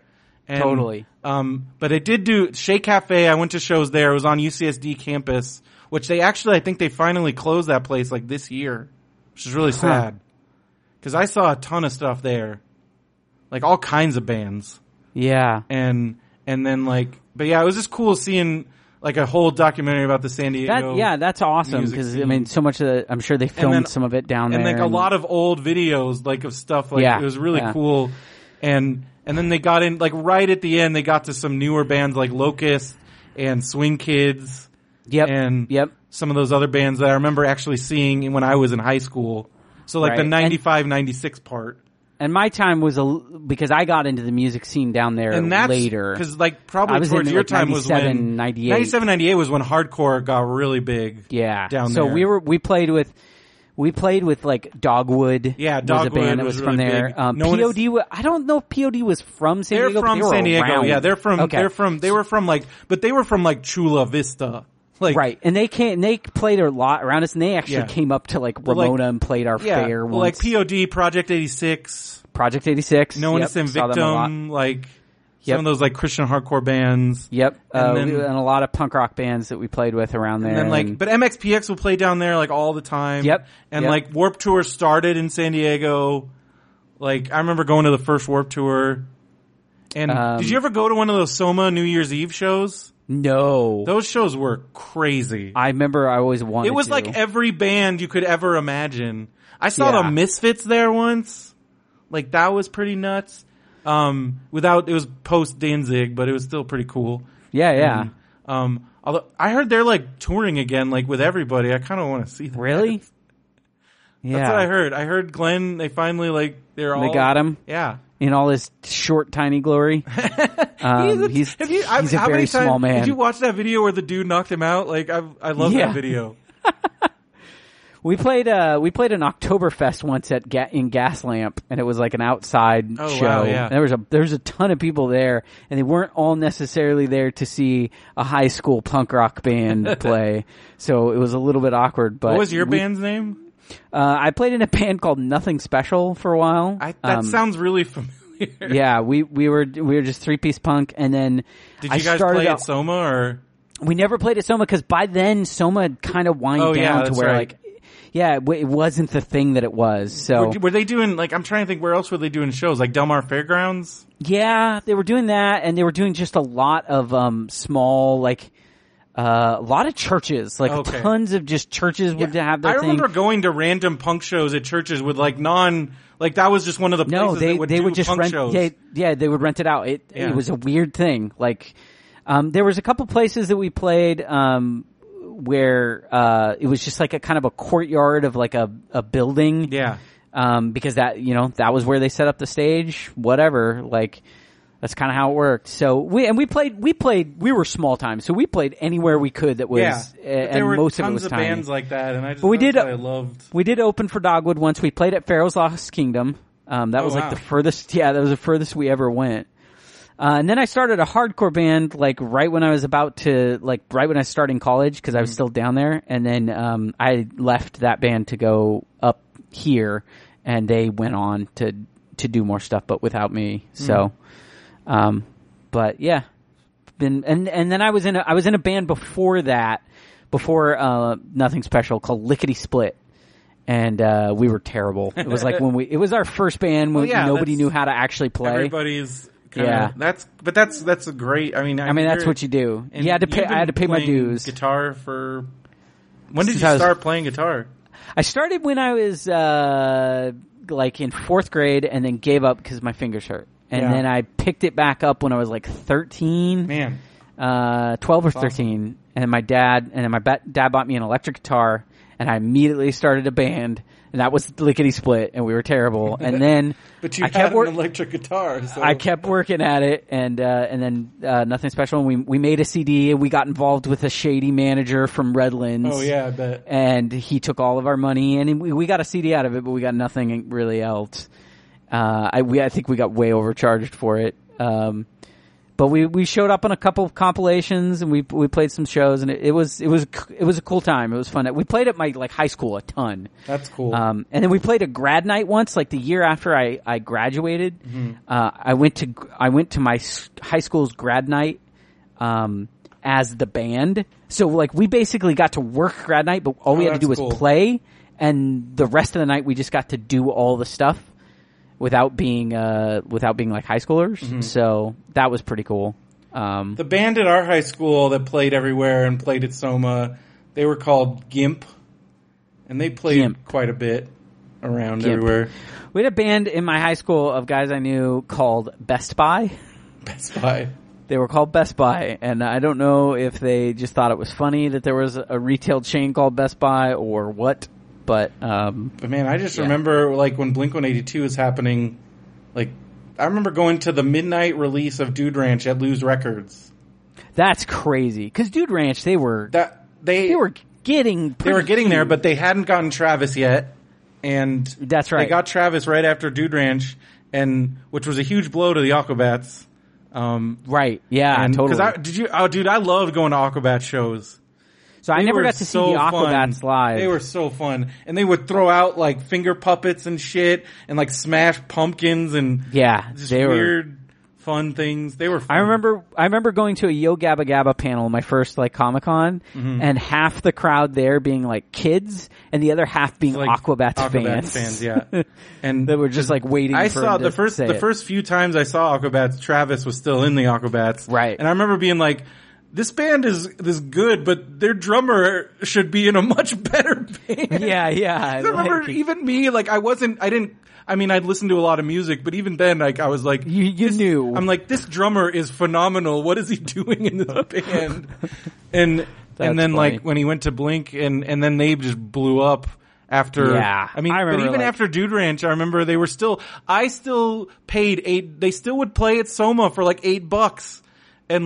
And they were already starting to tour around the country a little bit, and I remember they were playing. I remember the last time I saw them for $8 at Soma was my freshman year of college. I went back home to go see him, and it was the last show I went to at Soma. I think it was one of the last shows at Soma because this was in the fall of '98. It had to have been. Because my brother had tickets for the Smashing Pumpkins show in December of 1998, which got canceled, and they moved it to Spreckles because Soma closed. Oh, yeah. Because it was going to be the Smashing Pumpkins at Soma, which would have been nuts. That would be crazy. Can you imagine? Especially at that time. Yeah. So Dude Ranch, I remember, had the distinction of being not the first one I had because I copied, I had a tape deck, and so I would borrow my friend's CDs and make copies of them. But it was the first secular CD I ever bought. And it had it was so filthy. It had a song all called those Damn It. In between skits and stuff. Yeah. And my mom flipped out and she went to my dad and my dad looked at it and he said, I don't care. It's music. And so, and from that point on, it was off to the races. Pennywise and Strung Out, and I just went crazy. I bought everything I could. Yeah, that album, because I remember just... But Enemy of the State was the one where I felt like these guys are now worldwide. Well, that's like... Well, because what happened was I went to that show, and they're like, these are some songs from our new album coming out next spring called Enemy of the State. And they played, and that was the first time I had heard What's My Age Again. And I'm like, right, this is it. Like, it's going to take off. And the very next summer, they were headlining Warped Tour. Right, right. Like, from then on, that was the last time I saw him, was at that Warped Tour, and it was the most people I'd ever seen at Warped Tour. There was like 20,000 people at the Del Mar Fairgrounds. It was crazy. Yeah. That last Warped Tour was weird too that I went to, because it was the first one where they tried to merge. They had like hip hop bands and they had like regular, so like it was like Cypress Hill and like Pennywise. And it was also the Black Eyed Peas before they got Fergie, so they were like actually a real rap group. Right. And that's, like when Simpsons did Lollapalooza, they were making fun of that Warped Tour because they had Cypress Hill. Yeah. And it was, it was crazy seeing like Cypress Hill and seeing, but Sonic also Youth. I was excited because, Suicidal Tendencies played. Oh, yeah. They were freaking great. Yeah. Cause that was one of those bands I had heard about, and then they cause they were one of those bands they would break up and reunite and break up and reunite, and then they got back together for that Warped Tour, and they were awesome. And so I saw them, and seeing Pennywise live was cool. Yeah. And that was the last time I saw Blink-182, cause after that it was like $50 to go. Yeah, yeah. And then they turned in. Now they have the guitarist from Alkaline Trio. Yeah. And that new album, it's good, but it's so different.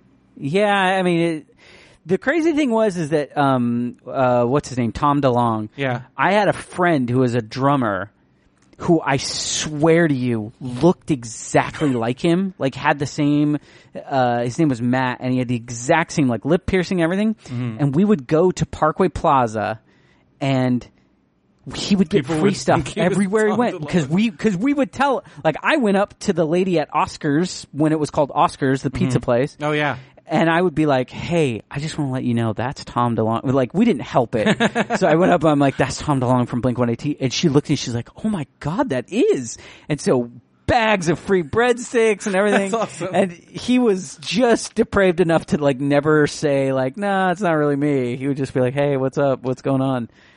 We rode that train for as long as we could, but now I feel like that wouldn't get you anywhere, because he's also a giant tool. Yeah, he sounds like he's the guy that, and I liked Alkaline Trio. Yeah. But Matt is different in Blink-182 than he is when he's Alkaline Trio. So yeah, it's a little bit weird. It's hard to remake yourself, you know? Yeah, it's also weird just hearing a different voice besides Mark and Tom. Right. Like hearing that new third voice, I'm like, this is weird. Because as much as I was not a huge fan of Tom, it's still weird him not being iconic. In Blink. Yeah. It is really strange when we look at musical acts that have like endured. Yeah. You know, artists that have somehow figured out the either they figure out how to reinvent themselves or they stubbornly just don't and drag everyone along. Like I feel like some people like Bowie did it both ways. Yeah. He reinvented himself all the time, and he also like never changed and didn't care and was like, no, you're all going to like it because I'll just keep doing good stuff. Prince was the same way. The same way. Prince was like, I've always been good at instruments and just play them all. And, you know, there was that famous thing somebody was just talking about it. I saw where when he yelled at Justin Timberlake, where he was like, I don't know what all this bring the sexy back business is. It never left. It was in a Cracked article. That's right. And then like, you know, the Beatles only existed for a little while, and they started to unravel themselves before they even broke up. Yeah. They were like a bomb. Like they made the biggest impact, but it was only for that small amount of time. And I don't know what the solution is for some of these people that have been around forever, but, you know, not every band can exist always in the state they're in. Zach says your view on Bowie is spot on. Oh yeah, for sure. I mean, he's one of the greatest. You if we do get to play a show at this comic convention, we are working on a Bowie cover in tribute. I'm really starting to think that maybe Bowie really was holding the fabric of the universe together because it all went really bad really bad. Man. Yeah. That's totally true. It's been a rough year for music. It's been like a rough year for a lot of things, but and Fred Durst is still around, and that's the sad thing. Like we still have to every now and then people get duped into maybe thinking there's a Limp Bizkit concert. That was the best though. It was pretty awesome. It was like only Limp Bizkit fans would believe this. Yeah, and then all the parody events that popped up afterwards. Yeah, were pretty amusing, pretty great. All right, well, I think we just got to do one more thing, and then we're going to head out. Okay, yeah. Oh, man. I would love to talk more about video games, about everything, but I got to go to bed. Yeah, me too. We both have work tomorrow. I am, but unlike Phil. Unlike Phil, who's doing something in Arkansas. It's probably, I don't know, he was at a malt shop today. Yeah, I saw that. And okay. I can get behind a malt. That's good. I am playing, my GameFly game I got was Uncharted 4. Okay. I never played an Uncharted game. Really? It's pretty cool. Yeah. But I also feel like it's very much like, it's like you're in a movie and you're kind of like, you're participating, but it's also very like, this is the story. It is a linear ass experience. But it's still really fun. And you got to play Crash Bandicoot, which is crazy. You got to play Crash Bandicoot? I hadn't played Crash Bandicoot in 20 years, so... They have the best... so this is a very interesting thing about the way Naughty Dog, the developer of that game, works. A lot of people will motion capture faces, like they do it for movies. It's so insane. You watch their facial animation, and you think, like, it looks so good, right? Mm-hmm. Here's the thing. They don't motion capture faces. They hand animate every single frame of it. Crap. And that's why it looks so good. They get reference. They film it for reference, and they do have some dots, but it's not like motion capture where they're mapping it directly. They actually hand animate all of their animation, and that's why their stuff looks so good. All right. Well, Zach says this is really great, and we thank you for being in chat. He says he hopes to meet you at Palm Springs Comic-Con. Oh, Zach, I will totally be there for lots of reasons. Hopefully, if it all goes down the way it should, I'm hoping to be getting to experience some of the magic of the show. Hopefully, or at least an idea of when it's coming out. Well, I know he's aiming for around that time. Yes. So we'll see what happens. We were just discussing it today, so I'm excited. We're all excited for Zach. That's going to be awesome. The after show. And you can go to radiobrendo.com and click that Facebook group link and see pictures. Yeah, set photos. But hey, you know what? It's time. It's time. It's Marmaduke time. Okay. Was this the part that you were dreading? No, I'm like, you know how like before you throw up, you're like, oh God. Holy crap, this one is really stupid. I'm like previewing it and I'm like, oh God. All right. No. Like, all right. What? Oh my God. Okay, so it's Marmaduke in front of the TV. Okay. And he looks like a person watching the TV. Right. And, so Zach's excited about Marmaduke, I'm glad. Okay. So first he's happy, and he's watching a dog, like, on the TV. Is he on a couch? No, he's on the floor. He's on the floor. But he's, like, right in front of the TV. Okay, and he's watching TV. Yeah, and so he's all excited because there's a dog, and then it switches to a guy pointing at a can that says steak bits.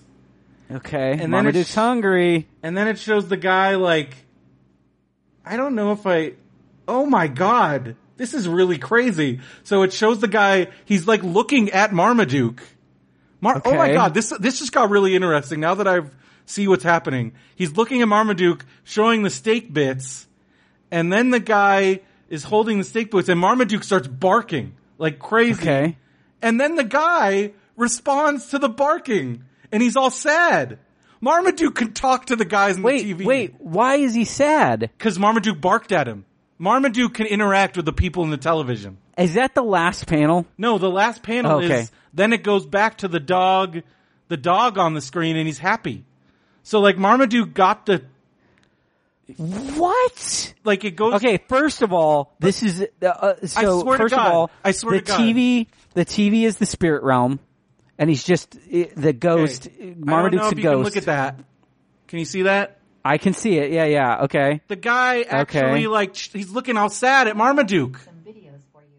Shut up, Cortana. Okay. So the guy, and then what's that final one? The final one, it goes back to the dog, and he's happy juggling. Yeah, because the first panel is him looking at. What is the joke? Is this the joke? Is turn that the page? The joke is that he can interact with the television. Turn the page. Is there more of it? No, that's it. There's no more of it. That's the end of it. Marmaduke barked at the guy in the TV. The guy in the TV acknowledged that Marmaduke was barking at him, makes a sad face, and then puts back on the dog juggling for Marmaduke. Marmaduke is a god. Marmaduke has god powers. It's infuriating. No, you know what this is? That this man got to make comics, and there are people out there whose work has never been seen. This is crazy. I love it when there's one that solidifies our theory that Marmaduke is possessed by the spirit. He's an old man. Yeah. So here's the thing. But he also can. I think it's like now I'm thinking. You know, in the movie Stay Tuned with John Ritter, where it's like the Hell Television. Totally. That's Marmaduke's private television network. He can watch Ghost TV. Yeah. And Ghost TV, because he is technically part ghost. Oh my God. Phil is going to freak out. So he's watching Ghost TV, and that man is a ghost selling ghost products, but Ghost TV doesn't work like regular TV, and you can interact with it.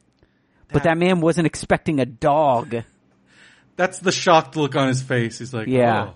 What, like, that's gotta be it's Brad Anderson, right? Yeah, I think he just had days where he's like, you know what, fuck it. I gotta crap something out. And then he's like, we'll see if they notice. Let's see if they over at the Syndicate, if they're even paying attention. I apologize for being an Anderson, that he bears the son of Andrew name. What if you guys are like related? Oh man. If I'm related to him and not Gillian Anderson, I am just gonna lose it. That's not fair. Oh man, but he's sadly passed away, but Phil and I are trying to track down his son. Cause like, I gotta get some answers, man. Man.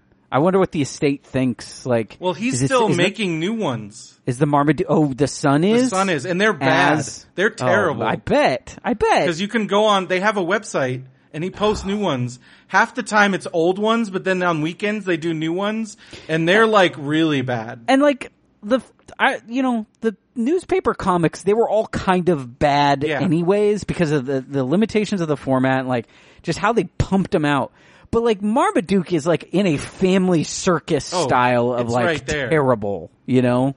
But the thing is like those ones lasted forever because there's enough stupid dog lovers or other people. Yep. They're like, I like dogs. This comic's about a big dog. Nobody, it wouldn't ever offend anyone who can't understand them because there's nothing to understand. Except that somehow we've uncovered Brad Anderson's secret agenda. I don't know, dude. It's pretty crazy. That was weird. Crazy. What a weird comic. Well, on that note, I think it's time to close this out. I think it is. Josh, thank you so much for being on the show. This was fun. Yeah, thank you for having me. It's always a pleasure. We got to have you back on when Phil's on so you guys can argue. For sure. Someday, you're better at riling Phil up than I am. Yeah, I got to start like some Derek level beef with him, I guess. But it's really hard because I don't think he takes it serious. Also, Phil does his smile thing where he's like nervous and just laughing. That's like when you know Phil long enough and you know his tells when he's really uncomfortable. Yeah. And then you're like, once you know you've hit that zone, you're like, yes. I'll bring him a bag of my hair. I'll figure out a time when I can come up there and we can just do a real live show. Yeah, I would love that because it's always fun and you've been a long time supporter of the show. That's true. That's true. I've been listening for a long time. You guys are great. It's one of the actual podcasts that I do regularly listen to. There's a lot of other podcasts that I like try to get to, and I kind of have to skip around. But I got a few. I got my list. We've all got our. Yeah, you got your ones. Especially now that there's so much stuff and every new thing, and now it's like, I want to listen to that, but that's a lot of time commitment. Yep. It's hard to keep up with the Mandarin Orange. I keep telling Phil he needs to raise that volume of it, but he does, right? I just told him that. Yeah. Yeah, it's really quiet. And the bummer is I turn my stereo way up to listen to it, and I forget and put on another podcast, and all of a sudden it's blown out my speakers. But yeah, man, it's been super fun. I'm glad that you asked me to be on here. I'll fill in for Phil anytime. All right. I got you on the fill-in list. Yeah, there you go. And but it's not. I also like that you've been rotating people in, so it's cool. Yeah, know? I like the rotation, getting all the taste. You had both Ben and View on Ben here. View. I had Derek on here to throw beef all over. And we always try to keep it fresh, keep it fun. And then we'll have a bunch of stuff if Comic-Con Palm Springs is all good to go. We'll have a ton of people there podcasting pretty much the whole weekend. So yeah, we'll have some good times. And stay tuned next week, and I will have gone to the Blaze live show by then. Hopefully I will have not completely embarrassed myself in front of celebrities. We'll see. And if so, we'll have some good stories. And the Brendo embarrasses himself in front of celebrities is always some good stories. It's good stuff. I still am particular to, like, Derek's been yelled at by pretty much every celebrity. Yeah, his stories are pretty great. Because he worked at ArcLight forever, so he's got a lot of like, and also that's a little bit different. That's like a professionally being yelled at. But even in other situations, he's gotten yelled at by those are the real good ones. like when Bob Odenkirk yelled at him for no reason, which was awesome. Derek's got a very yellable face. He's got a smile on him that I think a lot of older people misinterpret think that he's a smartass. Yeah. Yes, I totally think so too. He's got that little rascal thing going on. Yeah, definitely, and he knows it, so he uses it. Sure, he uses it to his advantage. But I think that's going to do it this week. So cool. Be sure to go to radiobrendo.com. And where can we find you, Josh? Go to extradamage.com or search for it on any like iTunes, Windows Marketplace, Google Play. I think we're all over the place. But extradamage.com, you can go if you want to listen to it in a browser. And are you on Twitter or anything? I'm on Twitter. So we have Extra Damage on Twitter. We have an Extra Damage Facebook page, and if you want to tweet me, I barely ever tweet, but I do read it. I'm at Task Barbarian. You should tweet him and say how awesome it was to listen to you on Radio Brendo Man. Yeah, sure. And if you do tweet me, I'll respond. I see every once in a while you'll get into it with either Benson or Derek and every Benson. Now and then. Or Yep. Sometimes you'll intervene in their little squabbles, and it's always very funny. That happens too. And sometimes we get in squabbles every once in a while. Every now and then. But it's fun. It's all in good fun. It is. But most of the time it's like, hey, this is cool. Yeah, it is cool. Hey. Yeah. Cool. Yeah. Twitter is a place where a lot of negativity comes in, like so I generally... silly Benson or silly Derek or... Generally, yeah. It's a good thing Phil's not on there, I guess. Yeah. So I don't know. Phil on Twitter, I don't know if Phil could handle Twitter, because... No, I don't think so. It would either be him asking you every time, like, can you explain this tweet? Or it would just be him telling... Either that or Phil would be the most popular person on Twitter ever with his dumb dad jokes. People would think Phil was a parody account. Yeah, he could do a kids write jokes style, like, here's terrible dad jokes. And just him actually being completely serious. Right. But nobody would know that, and they'd be like, this you is almost amazing. need to just take them and say, here, I'll tweet them, so that you can layer in the proper irony. Yeah. But then that's also another job, so don't do that. No.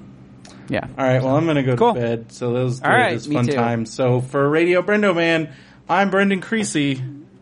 And I'm not Phil Vecchio. Have a good one, everybody.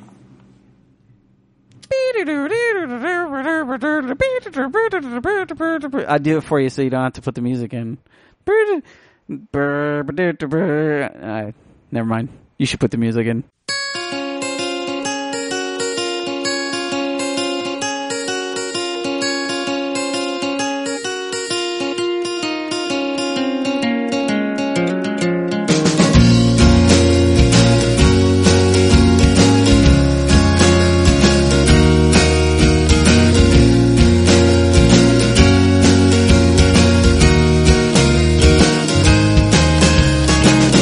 They tore up poetry.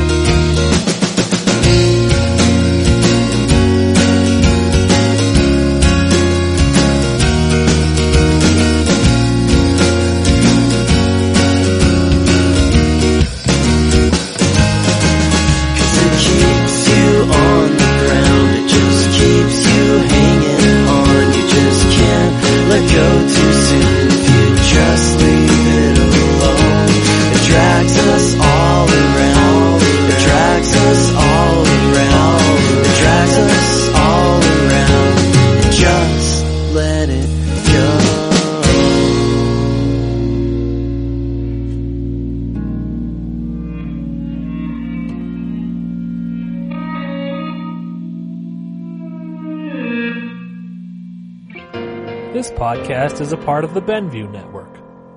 You can find this and other podcasts like it at BenviewNetwork.com. I'm Aaron Prince Staley, host of the podcast Preview, where every week I bring you a new comedy podcast that you are going to love, with highlight clips and interviews with the show's hosts. Check out the podcast Preview at BenviewNetwork.com, on your favorite podcast app, or live on the radio at WERA.FM. I'll see you there.